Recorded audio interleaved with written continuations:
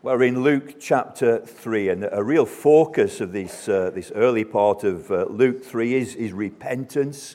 And repentance is absolutely vital. We thought about John the Baptist's general message to the crowds who were pouring out to hear him as he preached in the wilderness in the Jordan Valley. And his general message is a wonderful, wonderful statement. Verse 3, and he, John the Baptist, went into all the region around the Jordan, preaching, heralding, declaring, shouting out, making known, making plain.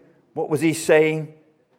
A baptism of repentance for, here it is, the remission of sins. Sins can be forgiven. Sins can be forgiven. The greatest burden on your heart, that which troubles your mind, that which imperils you now and would sink you to eternal time in hell, sin can be forgiven. Now, the words in the New King James are very, very good. That John was preaching a baptism of repentance for the remission of sins. Now, remission could be misunderstood today. Sadly, if you have a cancer and you have a treatment, you are hoping for and praying for a remission. And when a cancer goes into remission, that is good news. Indeed, it is good news.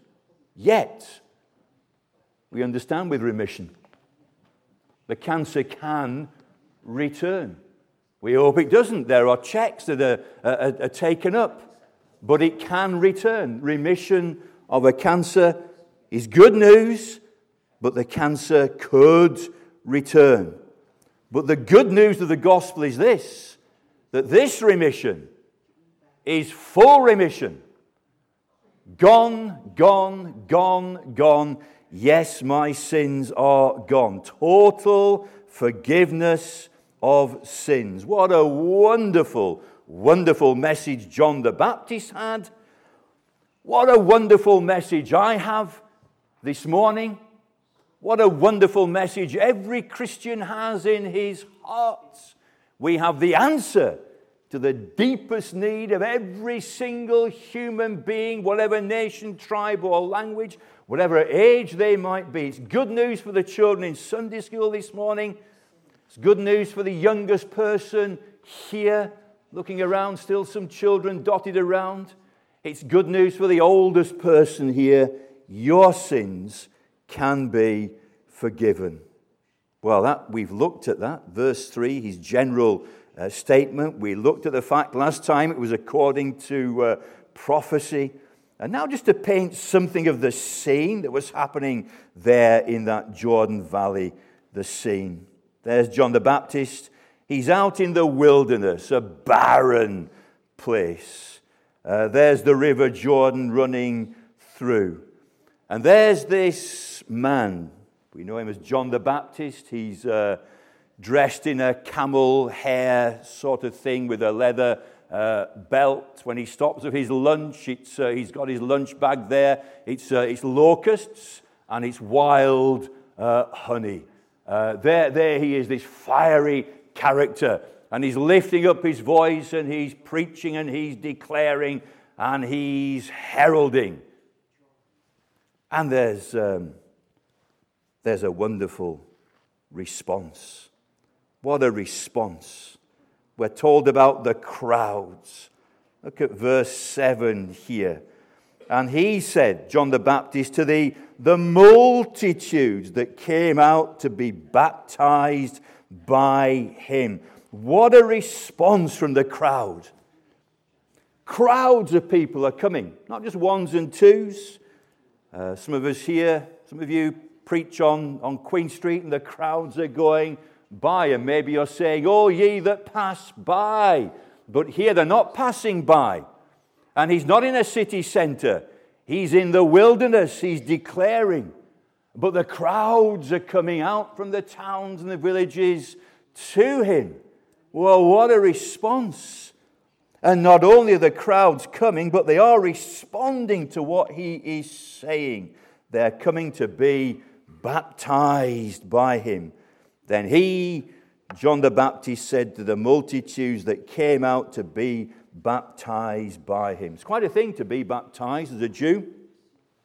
Baptism, well, they understood, did the Jews, that Gentiles, well, they need to be baptized because the Gentiles, well, they're filthy, they're sinners, and they would look down on the Gentiles. And of course, if a Gentile embraces the Jewish faith, then they need to be baptized. They are then proselytes, and they enter into the Jewish faith. But we Jews, surely we have no need to be baptized. We have Abraham as our father. We have the traditions. We are God's people. But no, here they are. They are subjecting themselves willingly to this rite of baptism. What a response from the crowds. But then see this. What a response from the preacher. Crowds of people turning up. Surely John the Baptist is delighted. This would thrill his heart. For many a preacher to see the crowds coming and responding and saying, "Can I be baptized?" Well, wouldn't that thrill our hearts? Well, come on in. Sign this card here. We'll put you on this preparation course. How wonderful. How marvelous. But look at the response of this particular preacher. Then he said to the multitudes that came out to be baptized by him. Not very complimentary, is it? Here they are responding to him, willing to yield to baptism. And he looks at them with those fiery, piercing eyes and says, "Brood of vipers, who warned you to flee from the wrath to come?" What a response from the preacher. See, this preacher, John the Baptist, understood. Just the physical motions were not enough. He's looking for a motion of the heart, proved by what is happening outwardly. Brood of vipers. Brood means offspring, children. Children of vipers. Actually, I mean, looking more carefully at the language used, it's more brood of a viper, a poisonous snake. You children of the one who brought sin into the world in the first place, that fallen archangel, Lucifer, son of the dawn, who becomes Satan, the opposer. Pride was found in Satan's heart. He wanted to rise his throne above that of God's. He wasn't content to be a guardian cherub. He's cast down to this planet. And he approaches Adam and Eve in the garden. And he wants to spoil God's image in Adam and Eve. Did God really say? Yes, he did say, "Oh, God just wants to keep you down." And when she saw the fruit was good for gaining knowledge, she took some, she ate it, she gives some to her husband, and sin comes in. And we're all children of Adam. And we all have this problem of original sin. Children of the snake, Satan, the fallen archangel. Oh, you brood of vipers, you children, you offspring of vipers, who want you to flee from the wrath to come? Bear fruit worthy of repentance, and do not begin to say to yourselves, "We have Abraham as our father," for I say to you that God is able to raise up children to Abraham from these stones. So a good response. People are coming out and hearing. People are willing to be baptized. And yet John sees it for what it is. It's a superficial surface response from many of them. It's just another religious rite and following the crowd. So there's something of the scene. Now I think we have two brief points this morning. The third one we'll have to wait to another occasion, but two brief points. Since true repentance is absolutely vital First of all, what is it? And then secondly, how will I know that it's happened to me? So the first thing, what is true repentance? Because without true repentance, there is no forgiveness of sins. John is preaching a baptism of repentance for this glorious, glorious prize. Forgiveness of sins, peace with God. I remember my conversion still, 46 years ago. Seems like yesterday. I can picture the scene.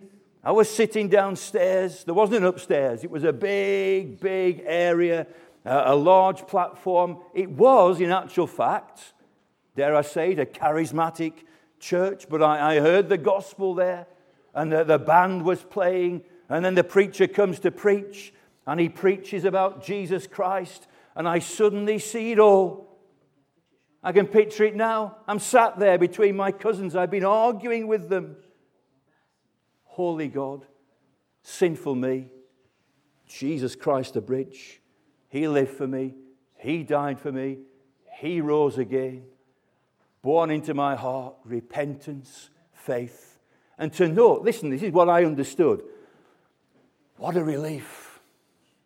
Remember that time? What a relief. Sins forgiven. Past sins all gone. Present sins dealt with. Future sins. I was at the age of 19. Here I am, 65. Still a sinner, but a saved sinner. You know, something wonderful happened on that day in August 1976. All my sin was forgiven. All my sin was forgiven. It came as I repented towards God and trusted in the Lord Jesus Christ. So what is repentance? Now, the illustration that John is inspired to use is here in verse 9 and part of verse 8. Verse 8 there, therefore bear fruits worthy of repentance. Verse 9, even now the axe is laid at the root of the trees. Therefore every tree which does not bear good fruit is cut down and thrown into the fire. John is using the illustration of a tree. You picture the tree. Here it is, its trunk, the branches, and the leaves. You see those? And then on the tree is produced fruit. It depends on the type of the tree as to what fruit it's going to produce. But beneath the ground are the roots. Now, the roots of a tree are absolutely vital.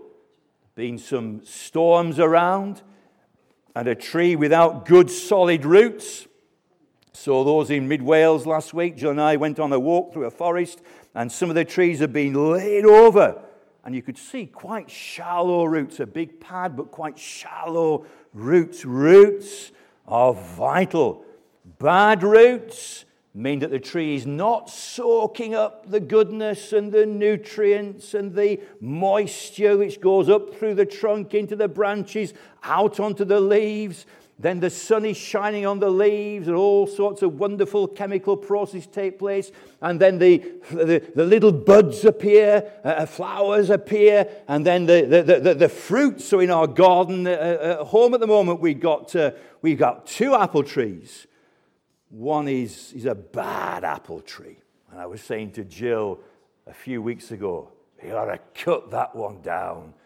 Give it a chance. No, I'll work on it. Look, it's in the shade of that bigger. You need to trim that tree back so it can get some more light. No, I said, look, and I could shake it. No, its roots are bad. Jill, it's going to have to go. She's shaking her head. But I think the roots are bad. Another one is in the open there. It's a big solid one. Now this one, I think the root, it's not producing anything. No, I know it's an apple tree. It's saying to me, I'm an apple tree. No apples. There'll be no flowers, no buds. It's going to produce no apples again. Same as last year and the year before. But the other one, it was full of blossom, apple blossom, and then the little fruits are arriving. now. It's wonderful, wonderful to see. The problem with the bad apple tree, it's got bad roots, and there's actually not bad fruit, there's no fruit. But if the fruit was there, but it was bad, it's telling me there's something wrong with the root. And that's the illustration that's being used here. You're coming asking for a baptism because you've repented. I see no evidence, says John the Baptist, of any repentance. Produce fruit. Give evidence. It's easy to say, I'm a Christian. Easy to say, I've always gone to church. I've always believed. What sort of fruit are we producing? And true belief and true repentance begins in the very depths of our being. It started for me, started for everybody with a story of grace, how they came to know sins forgiven. Starts in the very midst of our being, the depths of what you are, your soul. And true repentance begins in the heart and in the mind. It affects the will. And I've said this before, and you're familiar with it, I'm sure anyway, the Greek word metanoia, repentance, metanoia. Think again, another thinking. A wonderful verse in Proverbs 23 and verse 7. As a man thinks, so is he. We're all philosophers. We have a philosophy on life, and we think about life, the universe, and everything. And what conclusion do we come to? Some who are atheistic, as I would have said I was at the age of 19, say, well, there is no God. It's all answered by science, Big Bang and evolution. There is no God. Now, if you think that, then you will live a life accordingly.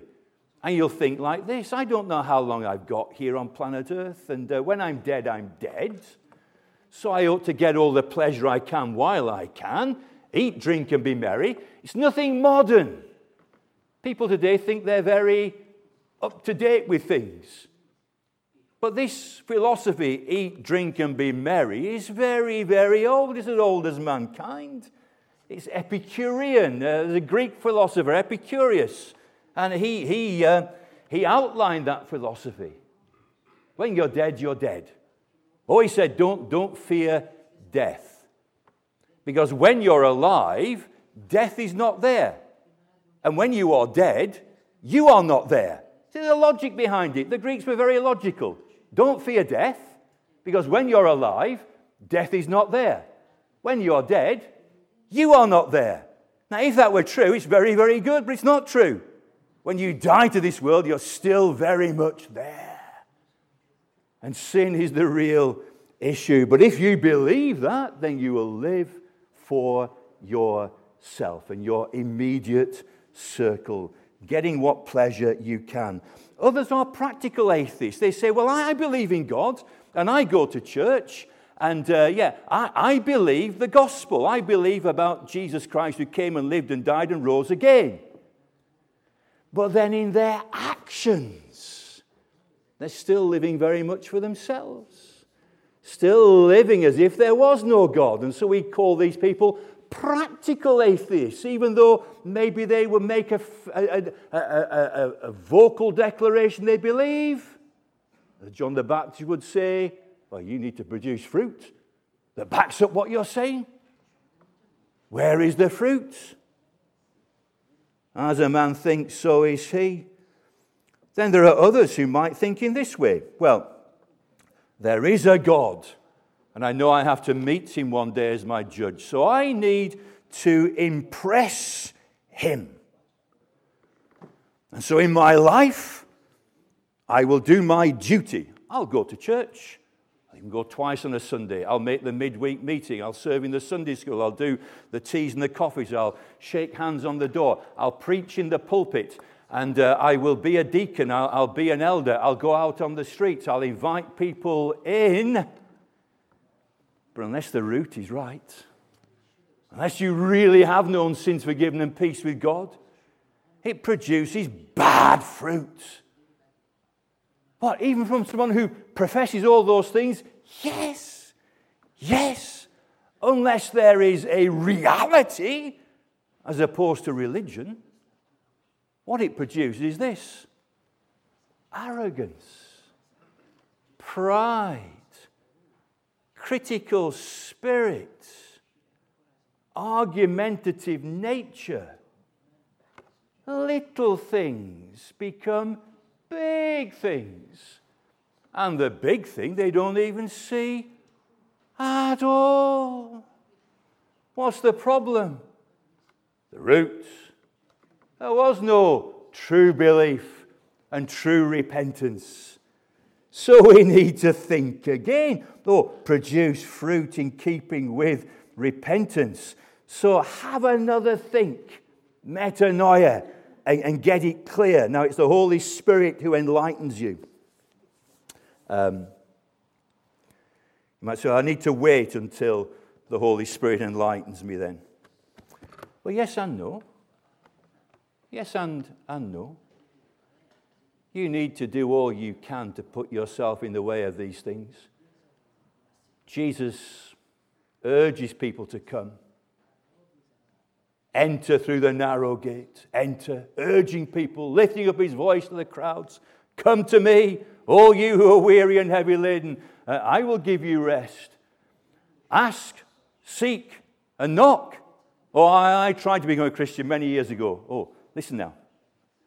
Ask and keep on asking. Seek and keep on seeking. Knock and keep on knocking, because this is too important to miss.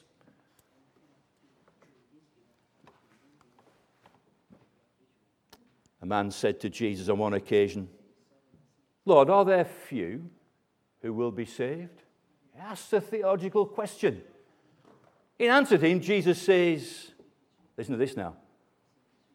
He doesn't answer the question, but he says this: strive to enter through the narrow gate. For a time is coming when many will try but will not be able to do. What's he saying to the man? Whether there are few or many, you make sure you're in. And strive, make every effort. So think again. As a man thinks, so is he. And know these great truths. God, holy, me, sinful.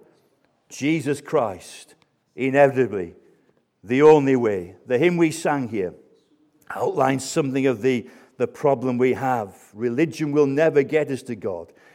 Eternal light, this is describing God. Eternal light, no beginning, no end. Dwelling in depths of burning light. Pure, holy, a consuming fire. Eternal light. How pure the soul must be. When placed within thy searching sight, it shrinks not, but with calm delight can live and look on thee. There are some who can do this, look on God. The angels, the archangels, the cherubim, the spirits that surround thy throne may bear the burning bliss, but that is surely theirs alone, since they have never known a fallen world like this. You see, you and I can think, well, do you think I'm a good person? Oh, thank you. Vote of confidence. Dave, am I a good person? Good, that's a better answer, but not too sure. If you knew my heart, you wouldn't have me preaching here. Elders, you wouldn't have me in the pulpit. There's only me and God know my heart. Not even my wife really knows me. But Jesus does, and the amazing thing is he still accepts me, still loves me. And we can think, I'm not so bad. And we compare ourselves to each other. My friends, you need to compare yourself to the ineffable one, the uncreated being, the one who dwells in depths of burning light, who is a real being. 3 persons, one God, Father, Son, Holy Spirit. The splendor and the glory of the King. That's who we compare ourselves to. How can I appear before him and be safe? I can get away with it with you. No, not with him. Not with him. Oh, how shall I, says Binney, whose native sphere is dark, whose mind is dim, before the ineffable appear, or on my naked spirit bear the uncreated being? There's the problem. Here's the answer. There is a way for man to rise to that sublime abode. An offering and a sacrifice, a Holy Spirit's energies, an advocate with God. It's very poetic. What does it mean? Jesus Christ has made the way to heaven. He's the one who deals with sin. He's the one who deals with your biggest problem. Why ever would God the Son come to this planet? It must be very, very important. You know, God can do many things. He can do all things. Can God forgive sin? Apart from Calvary, no. Calvary had to happen. Planned in eternity past, before the foundation of the world, prophesied in the Old Testament. It happens around 29 AD, where God the Son has become a man without ceasing to be God. He's one person, two natures now, the God-man, who went around doing good. He lived a perfect life. He allows himself to be arrested, beaten, spat upon, flogged, then nailed to a Roman cross and hoisted up between heaven and earth. And there he is outside the city wall. And why is he there? He's there on my behalf. Is he there on your behalf? I remember a young man coming to faith, and he said this: I came to understand Jesus didn't only die for sinners, but he died for me. And that's the conclusion you need to come to. That my sin was laid on his shoulders. All my iniquity on him was laid. I'm the wretch. He dies as if he were the wretch. The wrath of God is poured out on him. What love is this? Oh, Lord, what love is this that pays so dearly? Amazing love. Oh, what sacrifice. The Son of God dies for me.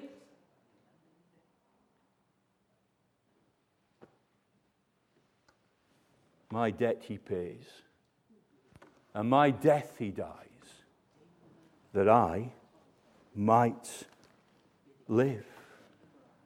An offering was made 2,000 years ago, a sacrifice. The Holy Spirit's energies rose him from the dead. I now have an advocate with God. Well, the Holy Spirit pleads within me, and Jesus Christ pleads at the right hand of the Majesty on high. Oh, there is a way. It's the only way. There's the problem, sin. Here's the answer, Jesus Christ. And when I see it, have a think again. Have you seen it yet? Have you been to Jesus for the cleansing flood? Or are you washed in the blood of the Lamb? Have you seen that Jesus Christ not only died for sinners? That makes you religion, or you've got Christian religiosity. But can you also say, he died for me? It is enough that Jesus died, and that he died for me. It becomes personal. I'm the sinner. I'm the sinner. Here's repentance, metanoia, thinking again, turning from self, turning to God. Now, it's married to faith. You cannot separate repentance and faith. If I'm repenting, it's because I believe. If I believe, I definitely will repent. They are inseparable twins. You can't have one without the other. Married, none can separate them. If I say I have faith, it produces repentance. If I have repentance, it produces faith. The two go together. I remember preaching in Bournemouth a number of years ago, maybe it's 20 years ago, and a lady came to me after the service really quite upset with me. She said, you didn't preach repentance. I thought, didn't I? Didn't I? Now, as a preacher, I don't have a checklist. Deity of Christ, Trinity, holiness of God, check. Faith, vicarious sacrifice, tick. And then I finished, there's a little box I didn't cover. Sorry, let's halt the hymn. Let me just mention This night, I don't have a checklist like that. But generally, throughout a preaching span, you will cover all these areas. But I was able to say to the lady, but I did preach faith. Yeah, we didn't preach repentance. Then I had to say, well, if I preach faith well, repentance is obviously implied. If on the converse I just preach on repentance, well, why would I repent? Because you're a sinner and Jesus lived and died and rose again and you turn to Him. The two are inseparable. Oh, repentance is a fruit that comes from a good root. The first real fruit is repentance towards God, turning from, turning to. Now look, time is whizzed on. I want to cover this. I must cover this. I can do it fairly briefly, but it's important. What does repentance produce? What does it look like? How do I know? Because it's so vital that I really have repented. How will others know? How did John the Baptist know? What was it he saw or didn't see that caused him to say, brood of snakes, vipers?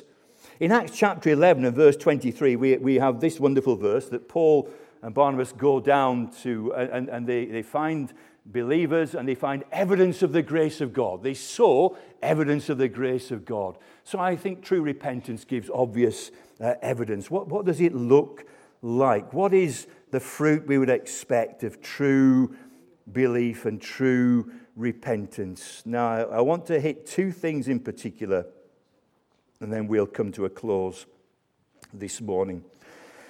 I think the most fundamental, most beautiful, most wonderful fruit, and it's something that's hard to describe, but you know it when you see it, and clearly John the Baptist didn't see it, but I would look for this. Test my own heart, test your heart. The most obvious fruit of true repentance is it produces in the one who has repented, because of what the gospel is all about. I'm a miserable, hell-deserving, sinful wretch, but I've received forgiveness, peace with this one who is ineffable, sublime. It's got to produce humility. It's got to produce humility. The Christian man is a humble man. The Christian woman is a humble woman. The Christian young person is a humble young person. The Christian child is a humble child. Not all the imperfection, of course. Oh, but it's got to be there. Things are different now. Some things happened to me since I gave my heart to Jesus. Humility. I think it's the hallmark. Now, how do you describe it? If you had to write an essay on humility, what would you write? Well, what is this humility? I'm telling you, it's the very hallmark of genuine repentance and true Christianity. It's God's stamp. I mean, I've got a wedding ring here. Yeah, there is a hallmark on there. Genuine. Stamp on my life, your life. Looking for humility. And I tell you, the snake can't mimic this. He'd never want to. He remains proud and arrogant and the adversary. And so one of his representatives goes into the temple to pray, God, I thank you. I'm not like other men. I fast, I pray, I give. I'm not like this tax collector. But here's the humility. He's at the back. He won't even lift up his eyes, but beats his chest. God, have mercy on me, a sinner. Always keeping in mind what God has done for me, what I've come from, what I've been brought to. Keeps me humble. The fruit I'm looking for. True repentance brings true fruit. That little passage in Galatians. We are moving towards a conclusion. The plane is circling. The undercarriage is down. Did you hear the noise there? It's coming down. Now, the works of the flesh. Interesting here. Have you ever noticed this? Galatians 5:19, the works of the flesh.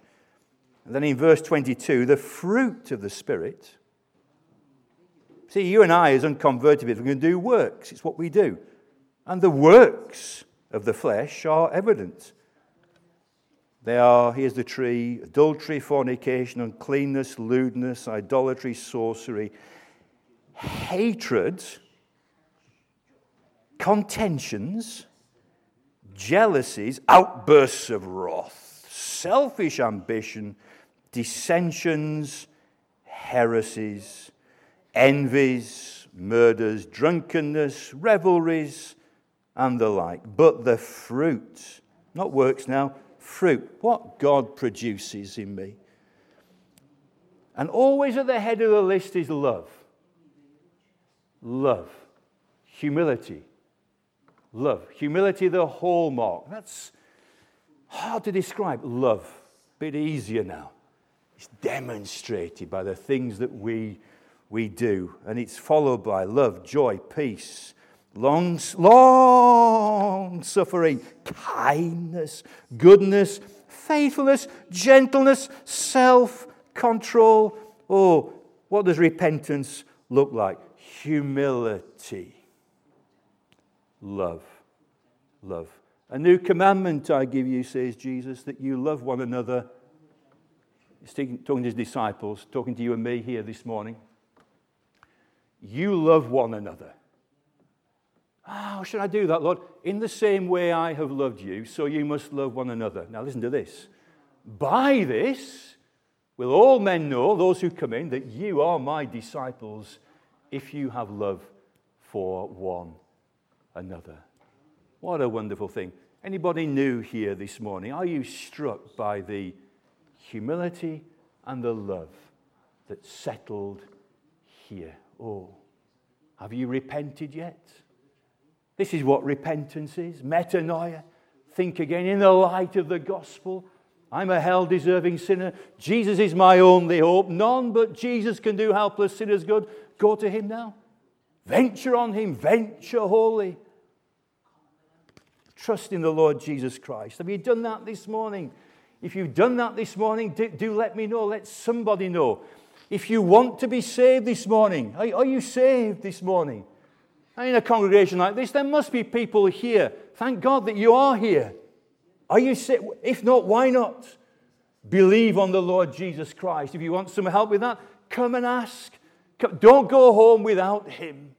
Know what it is to have peace with God and sins forgiven and the certainty of heaven to come. Well, there's so much more I could have said, and we'll catch up next time. But let's leave it there for the time being. Let's pray together. Father, thank you for this all too brief time in your wonderful word on this vital subject of true repentance. Pray, Lord, we'd examine ourselves. Has it been found in our hearts? Help us, we pray. In Jesus' name, amen. Well, we'll sing a final hymn. It's from the supplements. I hear the Saviour say, thy strength indeed is small. Child of weakness, watch and pray. Find in me thy all in all. Jesus paid it all to him I owe. Sin had left a crimson stain. He washed it white as snow.